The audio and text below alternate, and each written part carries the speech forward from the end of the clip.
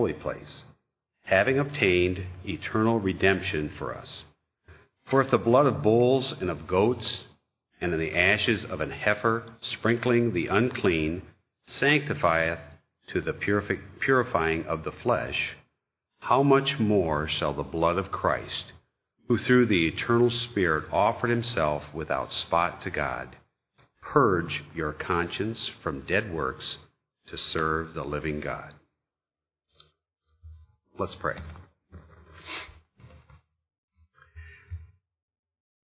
I'd like all of us just to take a moment. We all know someone that's going through a rough time. Just to think about them and pray for them right now. Offer up to God a special prayer for them. Things come into our life, friends come into our life, relatives, people we know, we work with. Sooner or later, everybody goes through a rough time. And sometimes it's more often than not for some of us. But we know that our Father, our Heavenly Father, knows all. He knows our uprisings and our downsittings. He knows everything about us. And He cares, even though sometimes we feel alone and very discouraged.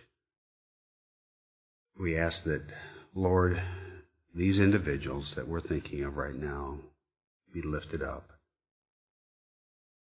And Lord, we thank you for your word.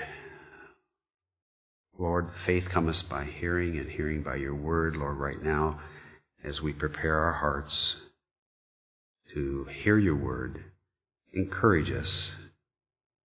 Lord, each of us need more faith that you are in control. Lord, I thank you for each member, each person, each visitor here this morning, Lord, because you've appointed this time for us to meet. You have a special message that you want each of us to hear, and it's different for everyone. Lord, I pray for our pastor that you would fill him with your Holy Spirit. And I just pray that this hour, this time we spend, would change our lives. And I pray in Christ's name. Amen. Well, good morning, everyone. It is we're glad to have our son Caleb visiting, and his fiancee Carmen. And a few weeks ago, whatever it was, Lori had a chance to. I had a chance to get down and see Carmen get baptized. They went along with Mark and Angie down to the church down in Topeka at First Baptist down there, and they're ministering down there. My Lori was so pleased. Caleb played guitar for Mark. Mark, my son-in-law, sings. Yeah, you didn't know that, did you? Yeah, he sang, and it was great, and so it's good to see them serving down there, and it's a good thing. It's a good thing. Caleb, you did a good job. Found a good girl there. Yeah, did good. Those of you who attend Sunday nights know we've gone through the book of Hebrews, and we're in the last chapter now, and going through, really it's a transition in the book of Hebrews, gets more into the things that socially we're to do for one another and how we're to minister. And up through to chapter 12 has a lot of doctrine. And if you're not familiar with the Old Testament at all, and then we start looking at the New Testament, and here's these words bouncing back and forth, and it's just like, yeah, the animals, they were killed, and as was mentioned, the blood was shed, and what did that do? And did it save them? I don't understand that. And then all of a sudden it changes and talks about Jesus and what he went through and such. And allow me to take just a couple minutes and educate for those who don't know much about the Old Testament, and especially much about the tabernacle or the temple. Because if you don't understand the foundation of those, you're not going to really understand this text at all. Matter of fact, I was meeting with somebody, and we were actually talking about the Old Testament, and it was very new to them. So for some of you, you've been here, you've learned these lessons, or maybe another church from your pastor, you just say, yeah, I know all that. And it's a good thing. But for some, if you don't get this basic, you're not going to understand it. In Exodus 25, God talked to Moses about a tabernacle that was to be built. That tabernacle to be built was made in the likeness of a heavenly, if you will, temple.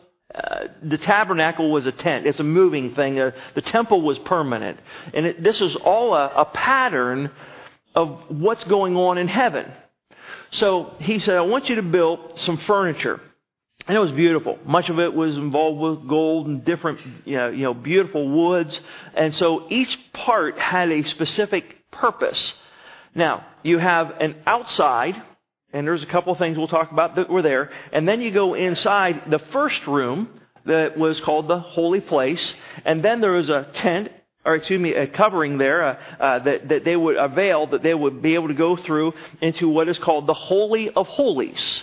Now, let's go back outside over here, okay? So I was going to have a bunch of guys stand up and beat each one of these pieces of furniture, but I didn't want to waste time. So the first thing that they would come to, the priest would come to, would be the brazen altar. And this altar was where they would take the lamb, and all of the lamb was to be sacrificed on that altar. Everything was to be consumed, okay? And then the next place was the laver. Now remember, we're not inside yet. We're on the outside. And this was the laver, and this is where the priests would cleanse. They would wash. Then they would go into the holy place. Closed, no windows, so they had to have light. So over here was the candlesticks. And you remember there were 7 lights there for them to illuminate the room. Then on this side was a table of showbread where they would have the wine and they would have the bread. Picture of our communion. Then the third thing was the altar of incense.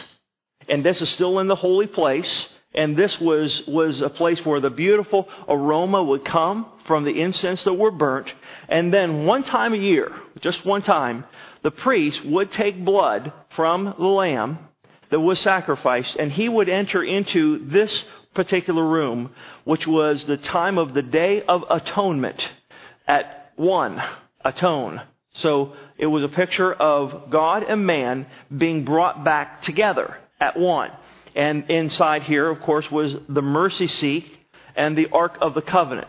So inside of the Ark, there were a few different emblems. You have the commandments. You have Aaron's rod that budded. And you had the manna. And of course, on top were those cherubs that had their wings pointing towards each other, centered. And that's where the high priest, one time a year, would sprinkle the blood. And you and I would look at that and say, wow, that's detailed. And we'd almost say, especially we as the Gentiles that weren't brought up in all of this to understand it, we'd stop and say, why? To you and I, it's very foreign. If I were coming into church and be looking at that, you would stop and say, that seems very, very strange. But all of them had a purpose. Now we're going to go back here. Now I need a little participation just for a few minutes here now, since I educated you all about this. So the first thing you come to is see how great of a teacher I am? It is an amazing thing how good I am at what I do.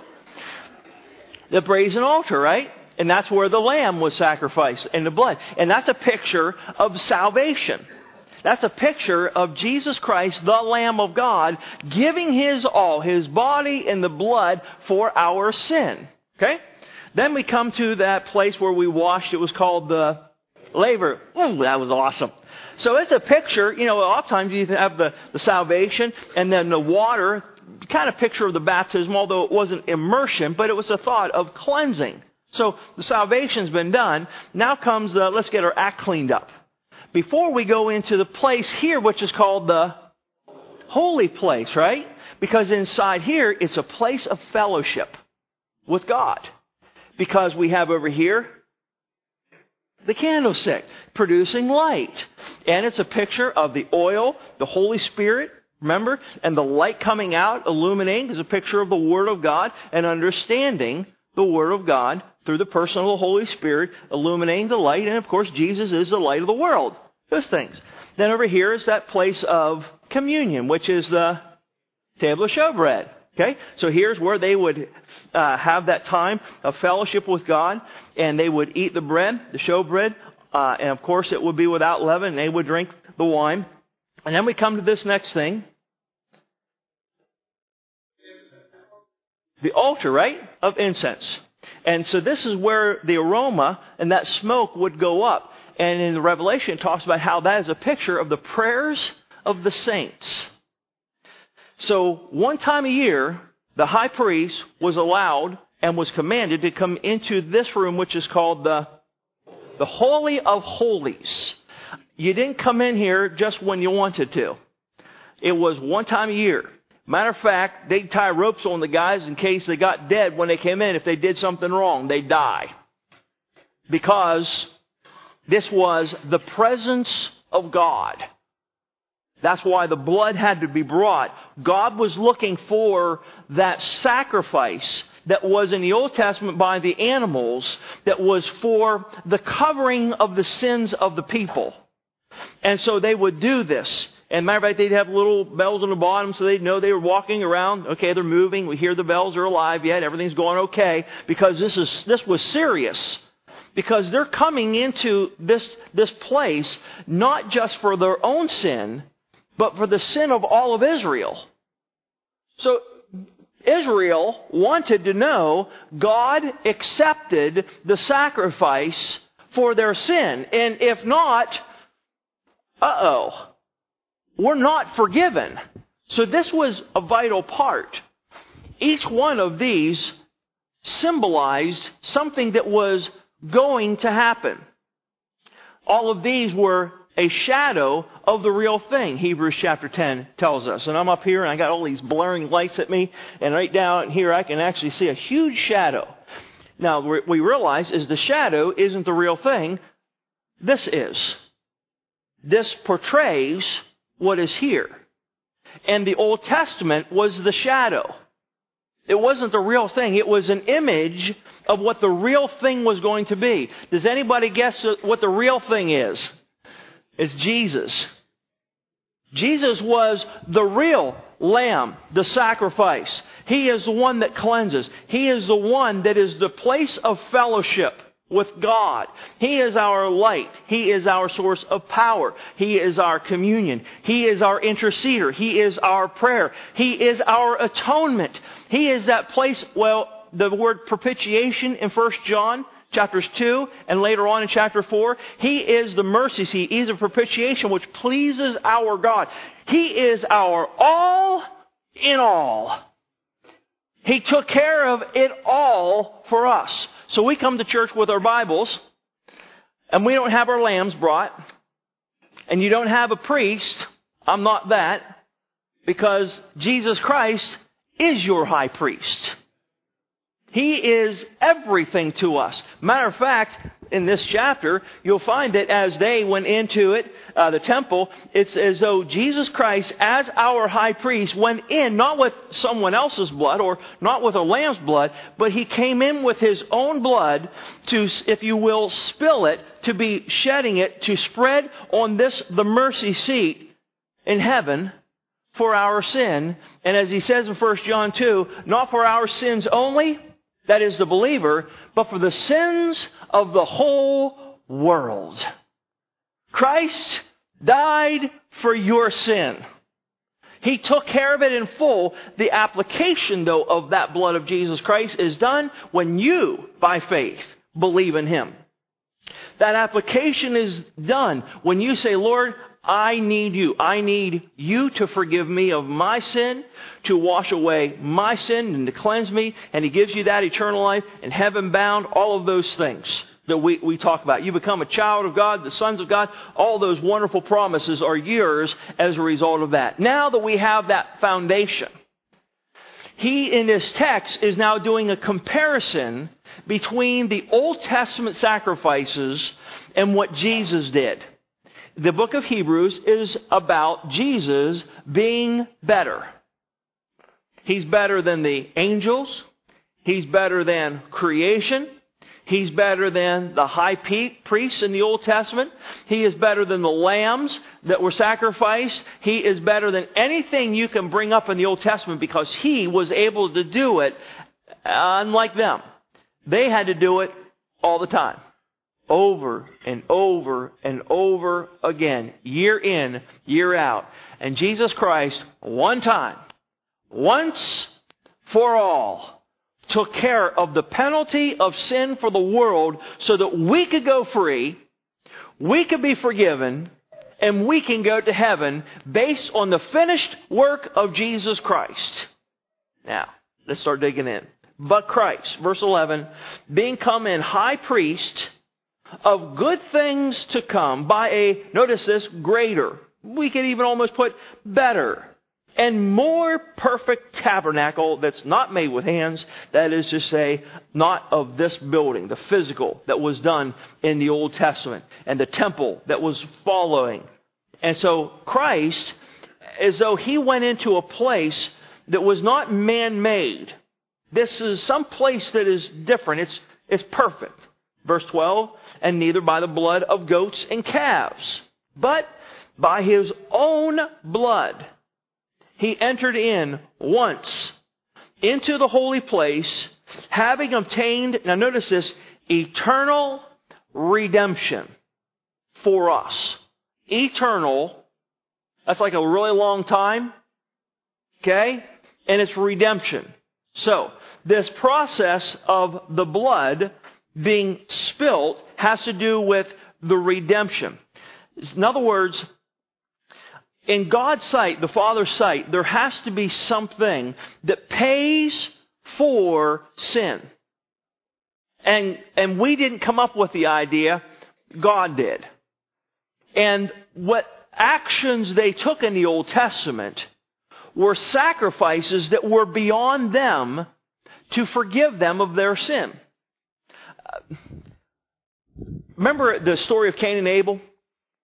Remember how Cain brought of the wheat and the barley, the things that he grew, and Abel comes in with a lamb and sacrificed it. And God says, I like Abel's and I don't like Cain's. Of course, we know the story. Cain was angry with that, like, I don't understand this, and he kills his brother. And we know that story. But I want to go back to this question. But why did God look at Abel's sacrifice and say yes, and looked at Cain's sacrifice and said no? There are keys to it. He brought the lamb. He brought the blood. Cain brought of the works of his own hands, what he had done, what he had produced, if you will, self-righteousness.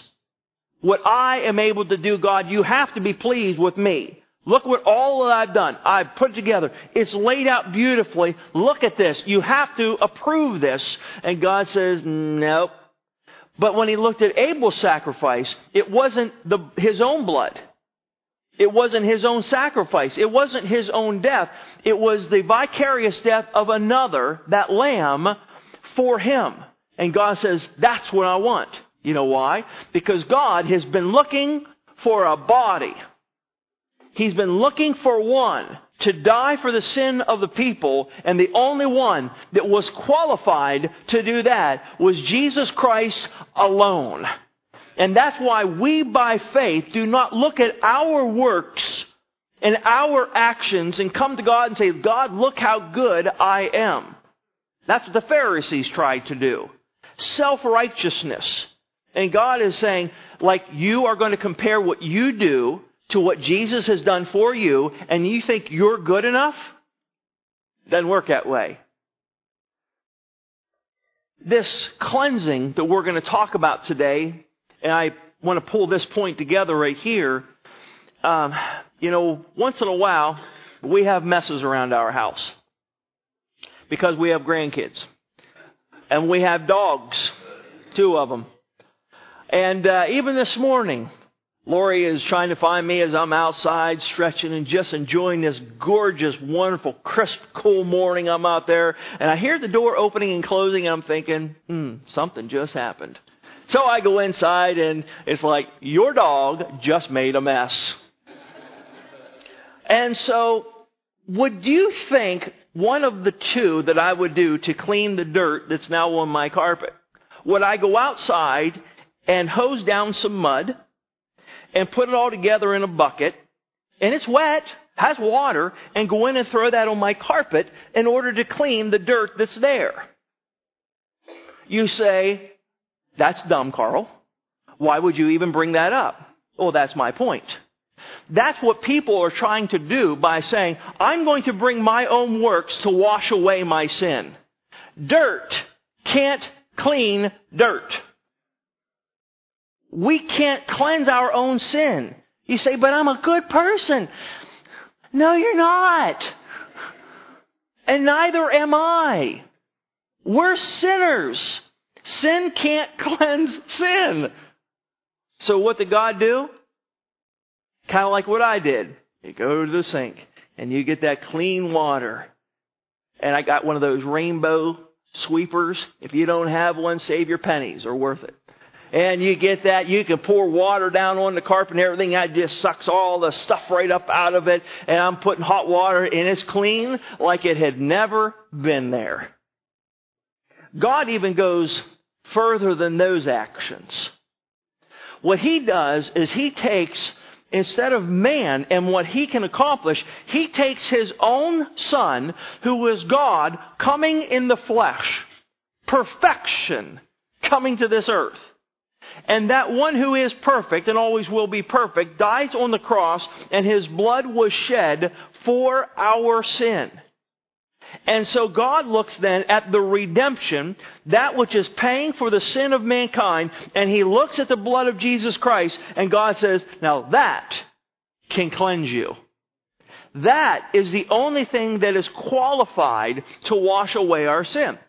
And that's why He tells us, for by grace are you saved through, and that not of yourselves, it is the gift of God, and is not of works, lest any man should boast. So if it's like, God, look how clean I made all of this, how I cleansed up my life, He's going to be going, the way I see it, it's dirtier than it was before. You just made it worse. We can't do it on our own. You say, but I'm older. I've had a lot of years of practice of taking care of my own sin. Sorry, it just doesn't work that way. It gets worse and worse. But when Jesus Christ is applied by faith, you calling on Him as your Savior, He then is your substitute. He is the one that cleanses the sin from us through His death as well as the resurrection. But we're dealing with the sacrifice today. And so His blood is capable of washing and cleansing away our sin. Now let's read. Verse 13, for if the blood of bulls and goats and the ashes of an heifer sprinkling the unclean sanctifieth the purifying, now notice this, of the flesh. It's as though what happened in the Old Testament was a temporary, kind of an outward way of cleansing. And what God says is, I'm going to take care of things not on the outside so you look at the part. I'm going to clean you from the inside out and purge you, cleanse you from the inside. That's what God's looking at, right? We knew that, didn't we? In other words, we see each other. God could care less about the outward. He's looking at the inward part, and that's why chapter 11 is all about the heroes of the faith. What they believed. They were all sinners like you and I. Just men and women. And yet, God says, by faith, they did great things. And it was because of the inward that was then coming out of on what they did as a result of what God did on the inside.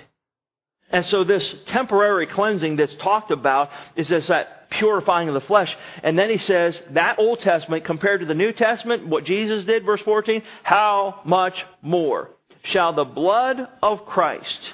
Now notice this, who through the eternal Spirit, now there's the word eternal again. So this isn't things that are temporary, but as God is looking at this, the blood of Jesus Christ has always been past as well as future, the only element that will be capable of cleansing man from sin. So that's why God can say that this action that was motivated by Jesus Christ, the inward part of Jesus Christ, then an eternal value took care of the sin of all of the world. So, through the eternal Spirit, offered Himself. Now notice this, without spot. Now notice this phrase. This is the important part. He doesn't say to man. He didn't offer Himself to you and I. He offered Himself up to God. That's the one He was impressing. That was the goal, was to glorify the Father through His death, to reconcile man that had lost that wonderful state of innocence through Adam and Eve. The sinful nature comes, so Christ took care of Adam and Eve. Everybody in the future took care of all of them by His own precious blood, once for all. So His own blood, through the Spirit, offered Himself without spot, in other words, sinless, purged your conscience. Now, we're dealing with the conscience here. You say, look, it took you a long time to get here, Carl. And it did. But you have to see, what is he talking about? Purge your conscience from something. It's dead works to something, and that is to serve the living God versus the other gods. Purge. The word purge means to cleanse. Matter of fact, in the text, you're seeing that we're talking about the altars, and there were a lot of different things, items that they would use. And as a result, they would have to make sure that they went through and cleansed everything. That which removed the ashes, that which was done on the outside. Everything had to be cleansed or purged. And even in this same text, he talks about almost all things by the law, and this is verse 22, and almost all things are by the law purged with blood, and without shedding of blood is no remission. So this cleansing of everything is purging or cleansing, but he says what's being cleansed is not your outward body. Instead, what he says is right up here, the conscience. As a Christian, and this might sound arrogant for a Christian to say, but our dependency is not on ourselves, it is on our God. And we can say with confidence, I know I am going to heaven because Jesus Christ has saved me and has washed away my sin. And we can say that with confidence, and the world would say, how would you ever know that? You're not good enough. Now you learn why we can say that. It's not based on what I have done. It's based on the finished work of Jesus Christ on the cross for my sin. My confidence is not in me. I'm the sinner. My confidence, though, is in Christ. The song, beautifully done, by the way, the one that began a good work in you will perform it until the day of Jesus Christ. He's doing that work inside of us, able to save us, able to keep us, 1 Peter, guard us into the very day of redemption, the day we finally go before God. God says, you are sealed by my Spirit, Ephesians chapter 1 and chapter 4. It is a done deal. We're just anticipating, even so, Lord Jesus, come. That would be the best thing. Or we get to go to heaven by death. And either way, we win. I love that phrase. We win. We can't lose as Christians. And it's through Christ. There's a confidence in our conscience in our God because He has purged us and He has taken our mind and He begins to cleanse, if you will, the inside of man in the way he thinks. As we begin our journey of faith, as we were talking about this morning, those who went through discipleship begin to get the Word of God in their mind. And as a result of that, there is a cleansing. There is something that says, man, I have a wrong attitude here. I shouldn't have said that. Or, we go through all of these. And God begins to work inside of our conscience to do what is right. And He begins to go through a cleansing. It's as though that concept of Romans 12, 1 and 2 comes into light where he says, I beseech you therefore, brethren, by the mercies of God, that you present your bodies a living sacrifice that is holy, that is acceptable unto God, which is your reasonable service. And here's verse 2. And be not conformed to this world, but be transformed by the what? Renewing of the mind. The inside of us begins to change as Christians. And it's away from those dead works, those dead things that used to be there, and we get to serve God now. We get to serve God. We get the privilege of serving the King of Kings and Lord of Lords. Now, I got to give you this little thought on this purging from the dead works. Mankind, and you may be here, and I'm trying to help you to understand this. There are works that people do all the time to try to help mankind, help civilization, community services, and so forth. And as a result of doing good works, they may say in their mind, I feel good. I'm sure God's going to look at me and say, man, you did a really good job today. I might just let you in. You got a foot in today. Got one foot into heaven. You better keep it up, though. And they're going through all of these outward actions of trying to do good. But folks, works cannot undo the sinful nature that we have. It cannot take it away. And folks, there's a lot of good things that the world does for each other. I mean, everybody's, this month is the cancer awareness. And we're, a lot of people wearing the pink, and look at that and say, man, this is a good act. Let's remember this and let's give toward this cause and let's help. And it's a good cause. It's a good thing. But folks, you can give all of your money and sell your house and give it all to cancer, but that's not going to get you into heaven. I have one guy, he's here today. He said, my brother, he's talking to him about the Lord. And he says, man, I want to see you get saved. He goes, I'm going to heaven. Don't worry about me. And he goes, well, how are you going to get to heaven? He goes, I bought the church a piano. And he said, I'm getting to heaven because I put a lot of money out for a piano. And he figured that's good enough because I gave to the church. God's got to look at that and say, oh, you're just great. You just jump right in. But it doesn't work that way. Those are dead works. Those are things that cannot accomplish because they're dead. It's like us trying to wash away our own sin. It doesn't work that way. So what he does is does a cleansing inside of the conscience, the blood of Jesus Christ, the application, and now what we are is purged from those things, cleansed from those things, and now what we get to do is serve the living God versus the dead works.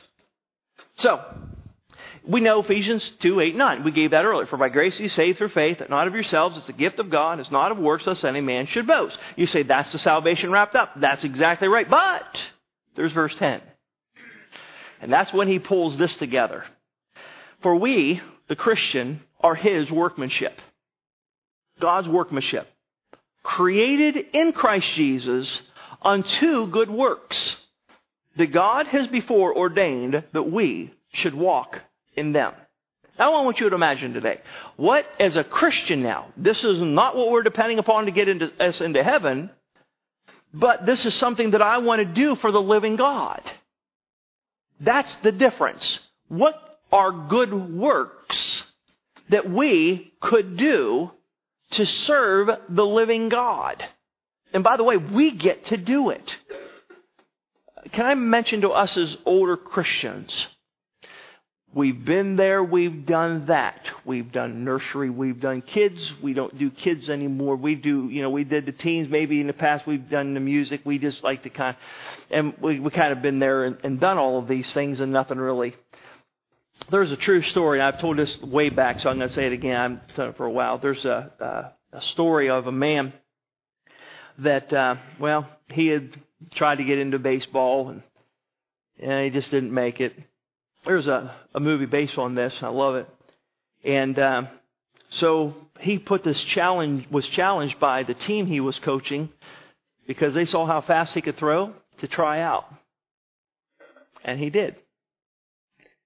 And as a pitcher, he got in. And he's going through the minor leagues. And he's throwing the ball. He's pitching. And he's pitching. and he had nothing. He called his wife and said, I think I'm going to come home. I'm just giving up. We don't have the money. We can't pay the bills. I'm not making enough money. And he was ready to quit. You know what he did? He took a walk that evening. He saw the lights in a distance. And he took a walk, and he went over, and he wasn't seeing another minor league or even major league baseball game. He went over to a little league game. And he watched these little kids throwing the ball around, hitting the ball, and every one of them had smiles. They were actually having fun playing baseball. And they were like, this is awesome. And the kid was waving at him and smiling, and he got it. He lost the joy of playing baseball. And the next day he goes into the locker room, and he looked at one of the guys, and he looked at him and he says, guess what we get to do today? We get to play baseball for a living. And it was the turning point in his career. He was taken up into the pros, and he made it. Folks, I say that because sometimes we forget the joys that we're supposed to have because we get to serve Jesus. We don't have to. He is not kicking us. We're not dragging. I don't want to be in the nursery again. Not another diaper. Those kids. Oh, that choir director. Oh, that youth pastor. Oh, that preacher. We got to work with them. Oh, it's so hard. And we forget we're not serving Mark. We're not serving Nathan or the deacons or the trustees or Carl. We get to serve Jesus today. We get to sing for Him. You just happen to be here listening. They're here serving and singing for Christ. You see what I'm saying? You know, I'd be planning on being here Sunday morning whether y'all show up or not. My wife has to come. Even if I had an audience of one, you know, we're here for Him. And we get to serve the true living God, not a man-made God, the true living God. What a privilege we have. So let's get busy for Him. Now you got to fill in the blank though, because you say, well, what do you want me to do? Well, come see me, come see Nathan, see one of the deacons, trustees, Bob Hanson, one of these guys, and stop and say, this is what I'm capable of doing. I want to serve. Get busy. You say, I may not qualify. We'll qualify you. We'll help you. We'll get you knowing the Word. We'll get you, part of this whole thing because this is part of what we as a church get to do is we gather together. We've learned about discipleship. Maybe you haven't gone through that. And then you get to teach somebody else down the road. You say, I could never do that. I couldn't preach either years ago. Debatable whether I still can, but, you know what I'm saying? God qualifies us. And we get going, we get around other Christians, we learn how to do things, and they teach, they mentor, and then we begin to do. It's like you go to work, a brand new job, and you have no idea what you're doing. Remember your first job? Remember how hard that was? You were scared to death to show up? McDonald's? Okay, first job, French fries. And that's what I got to do. Put those little hats on. I went over, and this is the deep fryer, and this grease is like really, really hot. So you don't want to touch it. And you put those fries in, and you have a little button here. And then after you're done, it's going to beep over here. And then you hit this button because it tells you that the fries are now cooked. You pull them out. You shake all that grease off. It was good grease back then, too. And it really tasted better back in that day. And then you put them, and then you put salt on them. And then you have this little thing, and you put it into this little paper, and you put it over here, and you're done. And it's like, I can do that. You know why? Because somebody taught me. That's what ministry, folks, is about. We get to serve Jesus. And yeah, you may have to learn, you may have to qualify, you need to go through things, but that's okay because then you're going to be teaching somebody else. It's a wonderful world, isn't it? God has it all laid out. Let's not complicate it. It's to serve Jesus together. Father, we love you. We thank you for the privilege that we have of understanding the sanctification, the cleansing that you have given us, Lord Jesus. We thank you that we don't have to go through the Old Testament regimens for that temporary cleansing, but we have a high priest that has taken care of our sin in full, once and for all. We thank you, Lord, that you were willing and able to save us. Lord, there may be some folks here today that this has been news to them. They have been trying their best to save themselves, to do more good than bad, hoping that they could get in. Lord, they've learned today that's not working. That's not your plan.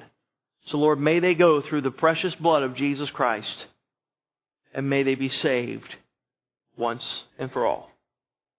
Now, Lord, we worked for you, and we're trying to serve you. But there may be some areas, Lord, that we may have had the wrong spirit and forgotten who we're serving. Forgive us of that. Forgive me of that. Lord, help us to remember that we're not serving man, we're serving you. But we serve you by serving man. So help us to keep you in our focus. Help us to look to Jesus. Now, Lord, I do not know how you worked in the Christians' hearts here today. But Lord, there are works that we have to do. Sometimes they're not easy. Sometimes they're not popular. Sometimes, Lord, you know, nobody even sees it. But it must be done. Help us, Lord, to do the work. Not with complaining, but just do the work. Because, Lord, we know that one day in heaven, you tell us that there will be a judgment seat of Christ. That we will stand before you for our works that we have done. And Lord,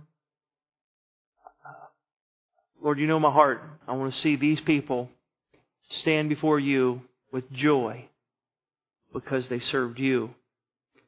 And they can hear those words, well done. And they will receive from your hand those crowns that you have to reward them with. Thank you for that. Now, Lord, bless this invitation. It is yours. And use it for your glory. In Jesus' name we pray. Amen. Let's stand together. Fran plays through a verse of invitation.